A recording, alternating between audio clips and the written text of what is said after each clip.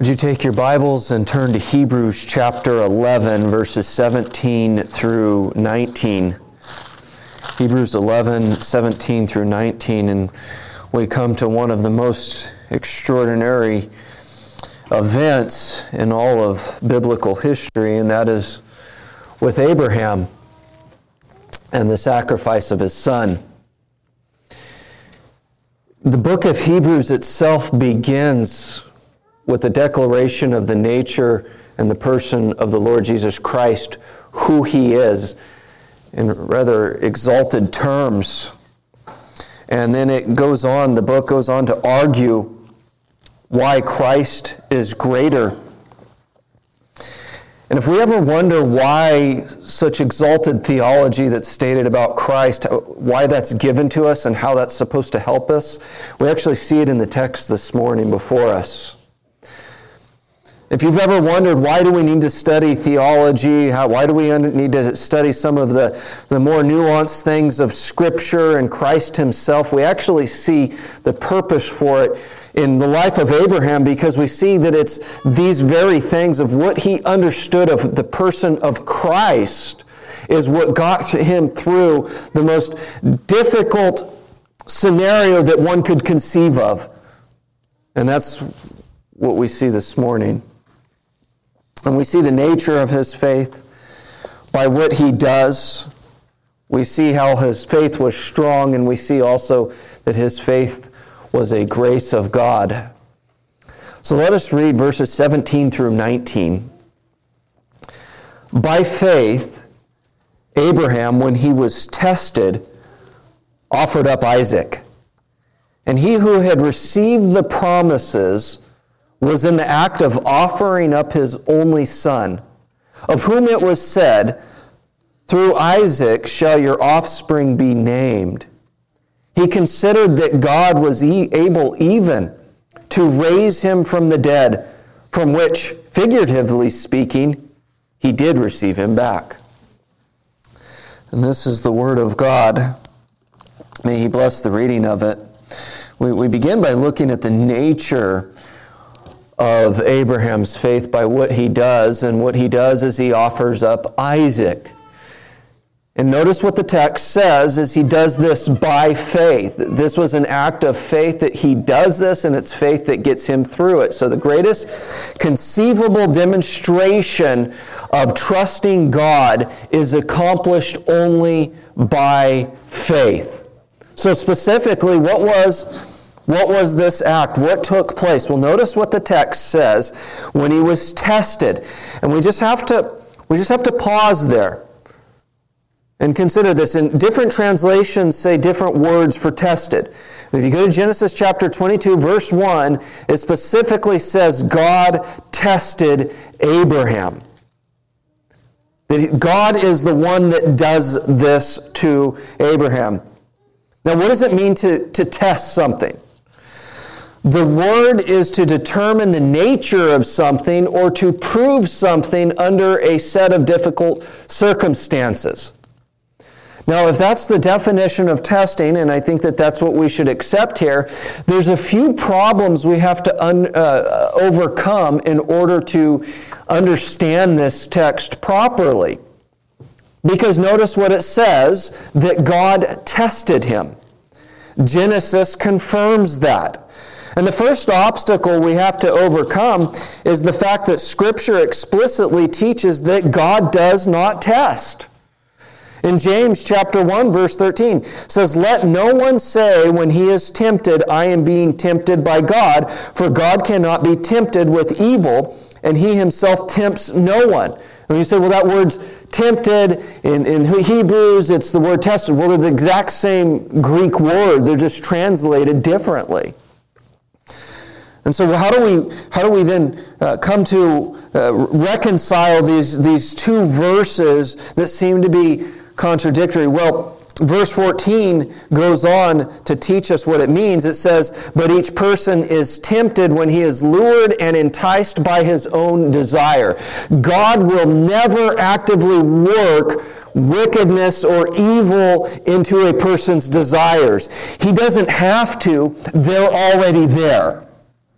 God doesn't have to actively work sin or place sinful desires in a person.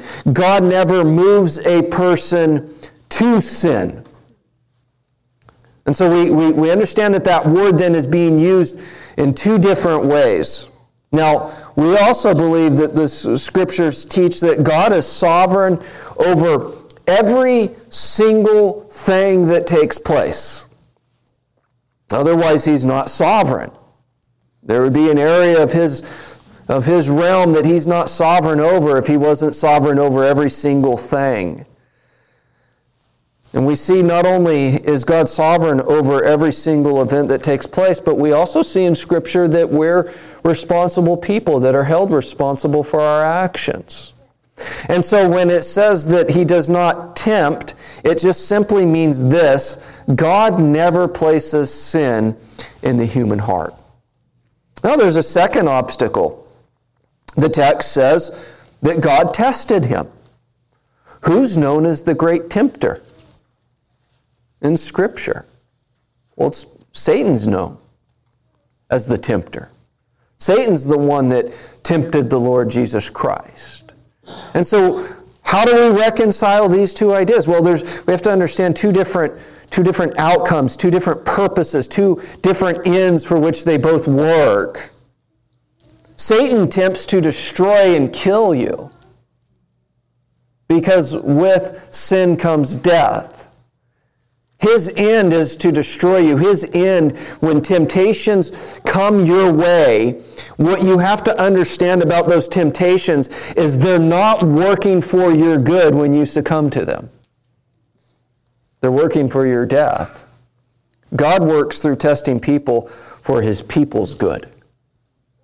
In other words, when circumstances of God's providence put you in a trial, it is working for your good and for your benefit. Satan will never work for your good or your benefit. He will always work for your destruction and your harm. But then there's a third obstacle. Not only do we have the obstacle of what seemingly on the surface seems to be two different contradictory scriptures. We have the obstacle of Satan is called the tempter, but there's also another obstacle that's also something we have to figure out and helps us to understand why this testing is actually good. Testing is to prove something, and the reason one will test something or someone else is because they're ignorant of the outcome. Well, think about that. If you were to test someone, you're testing them to gather information that you did not previously have. When you think of this as if sometimes testing can be this way, as you hold something up to the light so the light shines through it and so you can see what's inside. Is that what God is doing with Abraham, as if He's holding Abraham up to the light and trying to figure out what's really inside of Abraham, and God is going to learn whether Abraham will be faithful? Is that what's taking place in the text? When you read Genesis in chapter 22 in verse 12, we read this. He said, "Do not lay your hand on the boy or do anything to him, for now I know that you fear God, seeing you have not withheld your son, your only son, from me." And when you read that text, it almost sounds as if God was learning something about Abraham that he didn't know. So was God ignorant of how Abraham would act? Was God unaware and this was actually shocking to him? Oh, Abraham passed the test. I didn't see that one coming. I thought he would fail. Well, there's a couple things that we know Scripture explicitly teaches, and which we cannot ignore, that God knows everything. That's God's omniscience. And in 1 John 3:20, we read, He knows everything. That's pretty plain what that means. We also read in Scripture of God's not only foreknowledge, but also the fact that God decrees things that take place, that you could say that's God's predestination in Acts. We see this in one of the prayers in verse 24 of Acts 2. We read this, chapter 4, in verse 24. It says, "And when they heard this, they lifted their voices together to God and said, 'Sovereign Lord.'" Now they start their prayer by saying "Sovereign Lord," and the word sovereign just means ruling, "who made heaven and the earth and the sea and everything in it." So as the church gathers to pray to God, as they pray, they acknowledge God as sovereign, but then they go to expand on what that sovereignty means in verse 28, to do whatever your hand and your plan had predestined to take place. In other words, how we understand God's sovereignty is directly through the idea of His predestination of all things that take place. And there's another aspect of God and His attributes that we have to recognize as we're trying to sort through what this exactly means that God tested him. Is in Malachi 3:6, "For I, the Lord, do not change." You can go to other passages. God doesn't take counsel with anyone. So what's going on here? That it says God tested Abraham. If God is not learning something about Abraham, if he's not being given new information, what does it mean that God tested Abraham? Very simply, if God's not learning through this test, who is learning? Abraham. Who else was learning? Well, those around Abraham. Who else is learning? You and I. We're learning something directly about the very nature of God and His actings through His providence in human history. We're learning something about the nature of God and how He operates with humanity. What did Abraham learn through this? Well, he learned his dependence upon the Lord. He learned that he had to be fully dependent upon the Lord for all things. He learned the mercy and the grace of the Lord. He probably even recognized his own doubts in trusting the Lord through all of this. But does this apply to us today? We can just say that God's not going to audibly speak to you and ask you to do what He has done with Abraham. God doesn't speak to us audibly anymore. He speaks to us through His Word by the Spirit. So God's not going to speak to you in the same manner that He spoke to Abraham. But shouldn't we recognize that actually God still operates in human history? That God still is providential or sovereign over and His providence is the unfolding of His sovereignty. And the Lord puts us through circumstances by which He tests us, not so that He can learn anything about us, but rather so that we may learn. Let me just give you a few passages of Scripture to demonstrate that we actually should see God operating in our lives this way even now. You think about the story of Job. At the very end of Job, in Job chapter 42, you read in verse 11 these words, "And they showed him sympathy and comforted him for all the evil that the Lord had brought upon him." You get to the end of Job, and Job's being comforted by his family. And that word evil can also mean disaster. They recognized that all that Job had gone through was from the hand of the Lord. That God was sovereign over all of the events of Job's life. In fact, when Job gets the news of the loss of all things, what does he do? The first thing he does is he worships the Lord. He had an understanding of God's sovereignty in his life. He understood that the circumstances that he was facing were coming from the very hand of God. In Deuteronomy, we see a very poignant verse in Deuteronomy 8, verse 2. It says, "And you shall remember the whole way that the Lord your God has led you these 40 years in the wilderness, that He might humble you."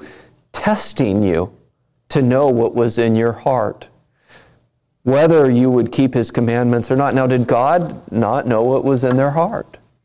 Did he not know that they wouldn't keep his commandments? But what does the text specifically say? That God tested them, that the Lord brought them through this wilderness. And what is it that they're able to discover? What was the purpose? Well, the text specifically says to humble them. Could it be that perhaps as we face trials in our life, sometimes it's God's process of humbling us? For the Israelites, it was to make them realize that apart from a circumcised heart, they could not keep his commandments. Apart from God doing something in them, it showed them and revealed their own heart. And what would that cause them to do? To fall upon the very mercy of God.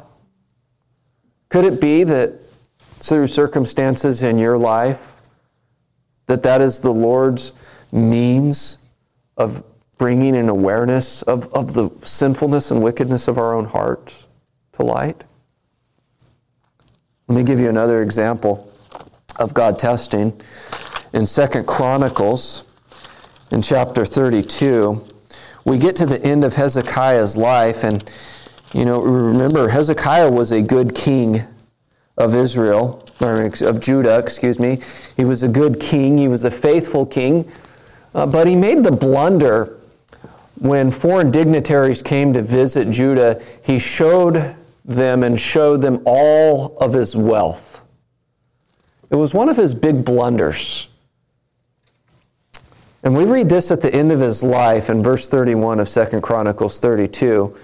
And in the matter of the envoys of the princes of Babylon who had been sent to him to inquire about the sign that had been done in the land, God left him to himself in order to test him and to know all that was in his heart. It's very interesting in the situation with Hezekiah, you see a different angle of God's testing taking place. And that testing came by removing his graces from him. That God removed his restraining hand and allowed Hezekiah's heart to do whatever Hezekiah's heart wanted. What did this do? Well, it made Hezekiah realize his need. It made him realize the weakness of his own strength. It led to Hezekiah's own realization of the hidden wickedness in his heart. Do trials have that effect on us when we face them? How do we deal with human suffering and trials that we face? Does it lead us to a humility and a recognition of our need for the Lord? Does it reveal the hidden sins of our heart? Does it help us lead us to recognize that the Lord is working in us?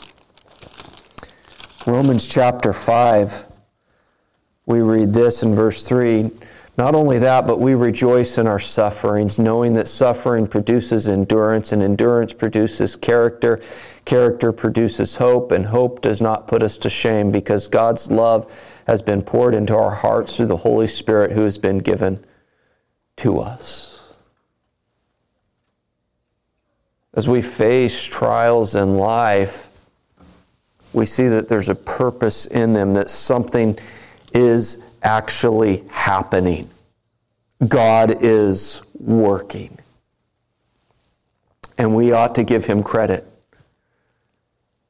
There was years ago, I remember a young lady went through several bouts of cancer where it would go into remission and come back, go into remission and come back. And the Lord brought her through that. And it was very telling that through that time, she kept saying, I knew how strong I was.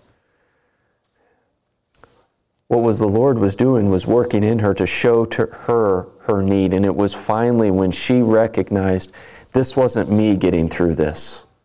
It was the Lord getting me through this, that she began to understand the Lord's purposes.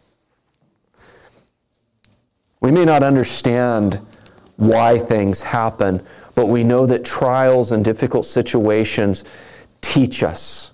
It teaches us how to live differently in this pilgrimage of life. Sometimes it leads us to say this after trials, I should have done this differently, or I should not have reacted in this manner, or maybe I should have been relying more upon the Lord. But we recognize this is through trials, we often learn more about ourselves and our need for the Lord than we would without the trials.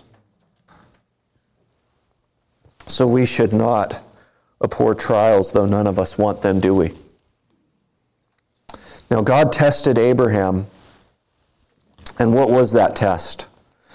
Well, the text tells us to offer up Isaac.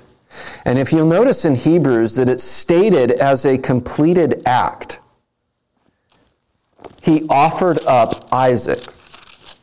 It's stated here as if Abraham had actually gone through with the slaughter itself.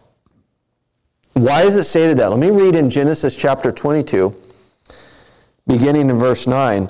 It says, when they came to the place of which God had told him, Abraham built the altar there and laid the wood in order and bound Isaac his son and laid him on the altar on top of the wood.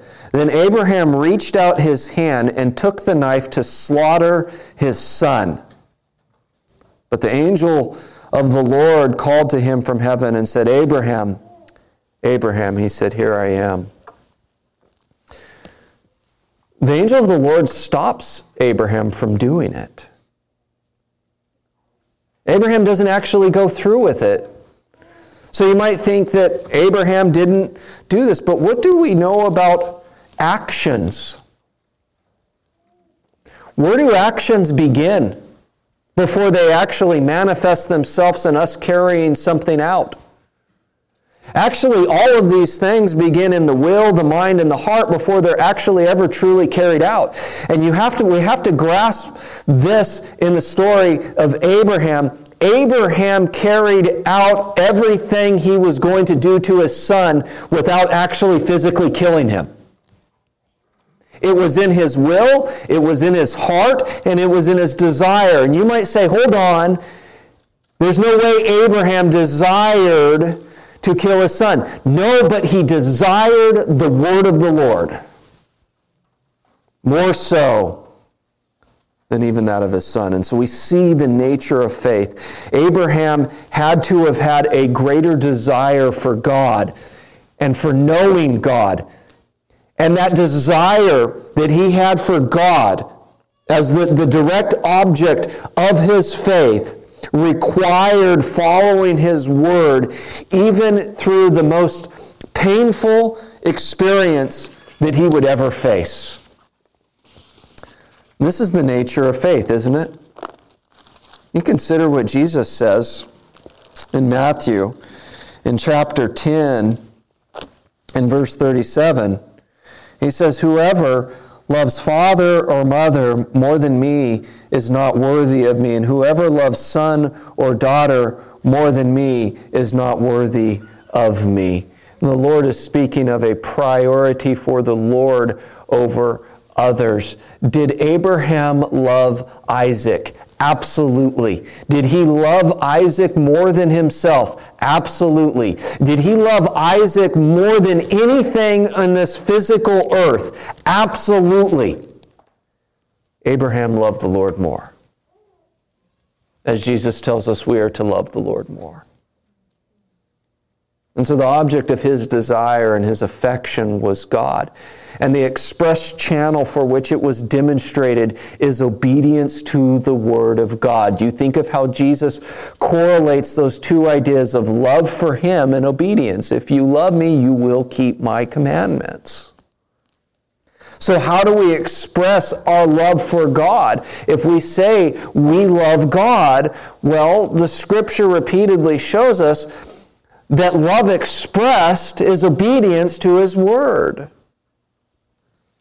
Was this difficult for Abraham? Is it difficult for us? You think of all the different scenarios that we face through life where we want to follow our own will rather than the will of God. But then we say we love God. Now, the reality is this, is that every decision we make, one way for the Lord or opposite the Lord, is difficult. But is our greatest desire the Lord? And if our greatest desire is the Lord, it will override the obstacles of the impossible, or what seems impossible. And as we face trials in our lives, and as we face these things that come before us, we have to recognize that the evidence of our faith is coming through that. Now, look, you're not saved by how well you live the Christian life. You're saved by the blood of Christ. And so we can't mix that up. We're looking at now, okay, how do we live in light of that? John Owen says, the great trials in believers are on evidence of great faith in them, though not understood either by themselves or others before such trials. In other words, oftentimes as we face great trials, we see it's a demonstration of great faith. And so let us learn from Abraham, this man of faith, that whatever trials we may encounter, they are for our good, and they are working in us. Now, what was it that Abraham was promised as he is going to sacrifice his son? In verse 18, it says, of whom it was said, through Isaac shall your offspring be named. So this test that's given to him was one where it removed the possibility of fulfillment of the promises. So, notice what the text says in Hebrews. It mentions his only son. Through Isaac shall your offspring be named, is a quote from Genesis. He is the one through which the promises are to come about. And so without Isaac, he's the crucial piece of the puzzle. Without Isaac, there is no promise. Now, what does it mean that it was his only son? Because you think of Ishmael, was also his son through Keturah. Well, Ishmael was not the son of promise through Sarah. And that's what it means by his only son. But notice the emphasis, this is his only son, which shows us the difficulty of the task and how it removes the idea of the promise. You think of Abraham wandering around all these years, waiting for this child to finally come, and now he's told to slaughter him. Romans chapter 4, verse 20 says he did this without wavering. And if you look in the Genesis account, in Genesis 22, we read this in verses 3 and 4. After he's told by God to take your son, your only son, whom you love. Verse 3, it says, so Abraham rose early in the morning, saddled his donkey, took 2 of his young men with him and his son Isaac, and he cut the wood for the burnt offering and arose and went to the place of which God had told him. On the 3rd day, Abraham lifted up his eyes and saw the place from afar. What really grasps me about this text is for 3 days after he was commanded, he's walking with his son that he's going to kill. He has to see his son for 3 days on the way to killing him. He's speaking with his son. He's eating meals with his son. He's interacting with his son. And all before him is his son that he knows he has to take his life. We don't see hesitancy in the text, though, do we? We don't see Abraham stumbling. We do not see him arguing with God or trying to bargain with God. We don't see anything like that. What we see is Abraham taking his son and walking with him to his own impending doom, and for 3 days he does this. That's incredible. How did he do this? By faith. By faith, he did this. That's what the text tells us. And so faith overcomes the greatest conceivable challenges that God throws our way. Now, lest we forget, faith is a grace of God. What do I mean by it's a grace of God? Grace is a gift, an unmerited favor. And so faith itself is a gift. Faith is not something we do. It's not another work of self-determination. Abraham's just not really strongly willed in obedience to God. This is by God's grace. Faith is given from God. Yes, the exercise of faith is upon our shoulders, but it is a grace of God. And so Abraham faces the obstacle by leaning upon God. How does he lean upon God? He leans on God by obedience to what God has told him. How is it that we lean upon God? If it's by doing the opposite of what His Word tells us, then we're not leaning upon Him. We're doing things according to our own will. So leaning upon God happens through trusting in Him, resting in Him, knowing His revealed plan to us in His Word, and trusting that it is better for us than to follow our own will. What is it that Abraham believed that God would do through this? It's remarkable. The text says in verse 19, he considered that God was able even to raise him from the dead, from which, figuratively speaking, he did receive him back. That word considered there, he considered. It means this: he believed that God had the power to do this. And specifically raise, and that word raise is the word that Jesus uses for resurrection.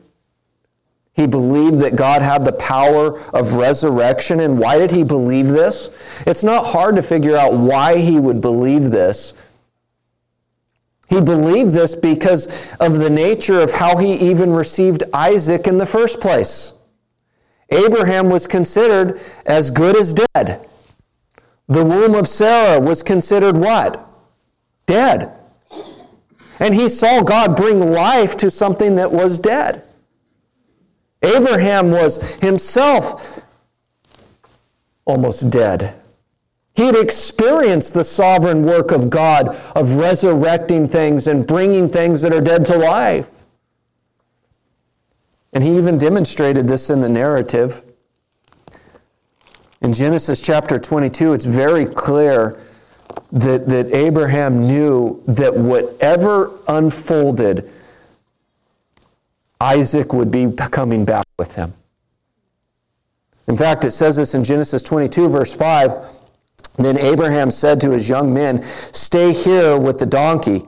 I and the boy will go over there and worship and come again to you." Abraham, before he even goes through with the act, knows that he's going to be bringing Isaac back with him.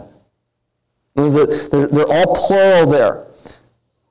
In verse 8 of Genesis 22, Abraham said, "God will provide for himself the lamb for a burnt offering, my son."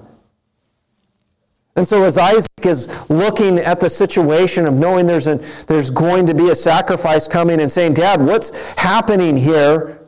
Abraham says, "God will provide the sacrifice." The text is very clear in Genesis 22, and the New Testament confirms this, that whatever Abraham went through, that he was coming back with Isaac alive, his son.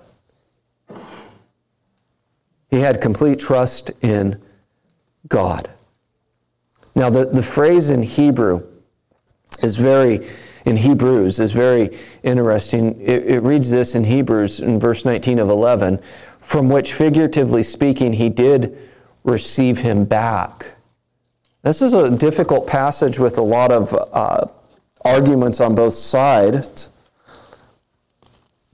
because of the word figuratively. So on the one hand, it just means that Abraham, in a sense, received him back from the dead. Isaac was as good as dead, and so to receive him back, because he was going to go through with it, he receives him back, and it was as if there was an actual resurrection. That word figuratively, though, it's actually a word that sounds like our English word, parable. So what does this mean? Well, the NSAB captures the meaning of this, and that is this. He received him back as a type. He received him back as a type. And we've talked in Hebrews about typology. You have the type and you have the antitype. Isaac would be the type, Christ would be the antitype. It shows us this, is that Abraham believed in the doctrine of the resurrection as pointing towards the promised Messiah.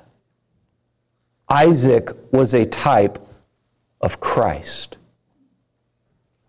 When I was in seminary and we were studying hermeneutics, hermeneutics is the art of interpretation, how you interpret the Bible. I remember my hermeneutics professor saying, as we looked at this passage in detail, he said, we really shouldn't see Christ as a type. That's not really what the text says. The New Testament doesn't really ever say that.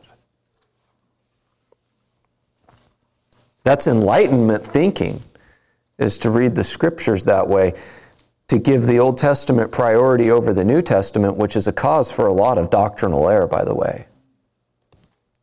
Actually, the New Testament reveals to us what was in the Old Testament. The Old Testament has the priority in interpreting the Old Testament. Let me just give you a list of how Isaac was a type. I saw this in the commentator John Gill. He has 12, and I'm going to give 11 of the 12 he gives of how Isaac was a type. Both were long promised. Isaac had been promised long before he came. Christ had been promised from Genesis 3:15. Both had an extraordinary birth. We looked in detail. We're coming up to Christmas. We know the extraordinary birth of Christ. Both were persecuted from a very young age. Isaac was persecuted by Ishmael. Christ was persecuted by Herod. Both were sons of Abraham, according to the promise. Both were only begotten. Both were the only begotten. Both were called beloved. Both were heirs of the promise. Both carried the wood on which they would be offered. Both to be slaughtered on a mount by their father. Both by the command of God. Both delivered on the third day. Both received back from the dead. In other words, all that takes place with Isaac is showing the patriarch Abraham of what would be taking place in the future in his greater son, the Messiah. That there would be a hope of a resurrection. And all of this is pointing towards that.